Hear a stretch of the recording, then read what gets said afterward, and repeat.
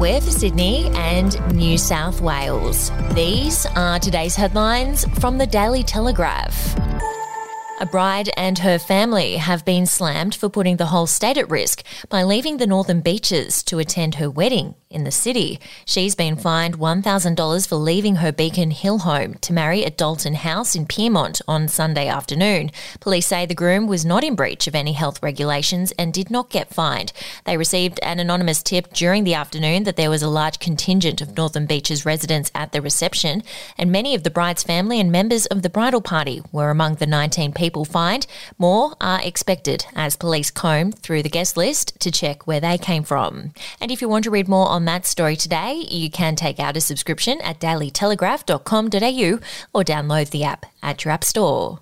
An ex-AFL player's fight for a $21 refund has cost him $10,000 after an ACT tribunal found he defamed a wedding and party supplier by calling her a thief on Facebook.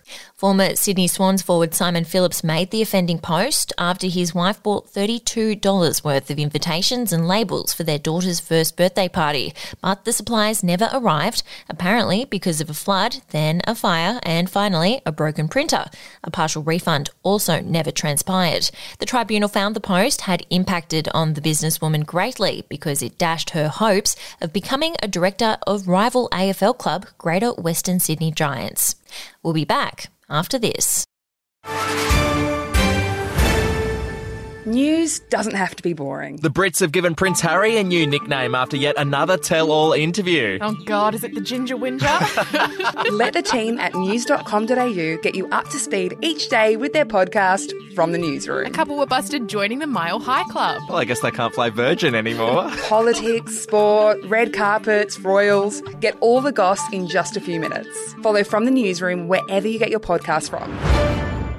Airline Regional Express could recruit foreign pilots for its new routes from Sydney to Melbourne and Brisbane, despite 40% of local captains and first officers still being out of work. The Singapore-controlled airline is currently seeking dozens of pilots to fly the 6 737s it's adding to its fleet. Using a labour agreement granted by the Department of Home Affairs before the rise of coronavirus and fall of Virgin Australia, Rex is able to recruit from overseas using temporary skills shortage visas.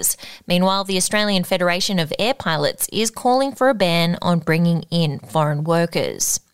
And to the cricket, crisis talks over the location of the third test escalated last night as Cricket Australia frantically consulted Australian and Indian players over its ambitious plan to stage the next match just 30 kilometres from the Northern Beaches COVID-19 outbreak.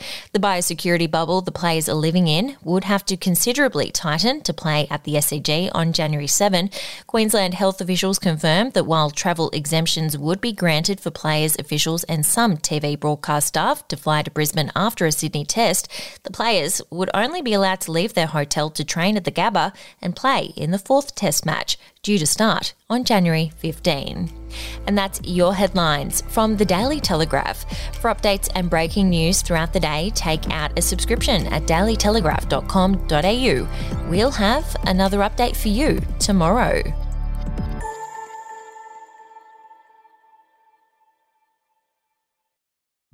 The podcast Faith on Trial looks into Hillsong, both in Australia and the US, and takes both the listener and hosts on unexpected twists and turns in the story of Brian Houston and the Singing Preachers. There are 2 incidents involving Pastor Brian. The Australian journalists uncovered a litany of alleged criminal behavior in the megachurch. Financial gifts were being given to the leaders of the church. Listen to Faith on Trial Hillsong ad-free on Crimex Plus on Apple Podcasts today or wherever you get your podcasts.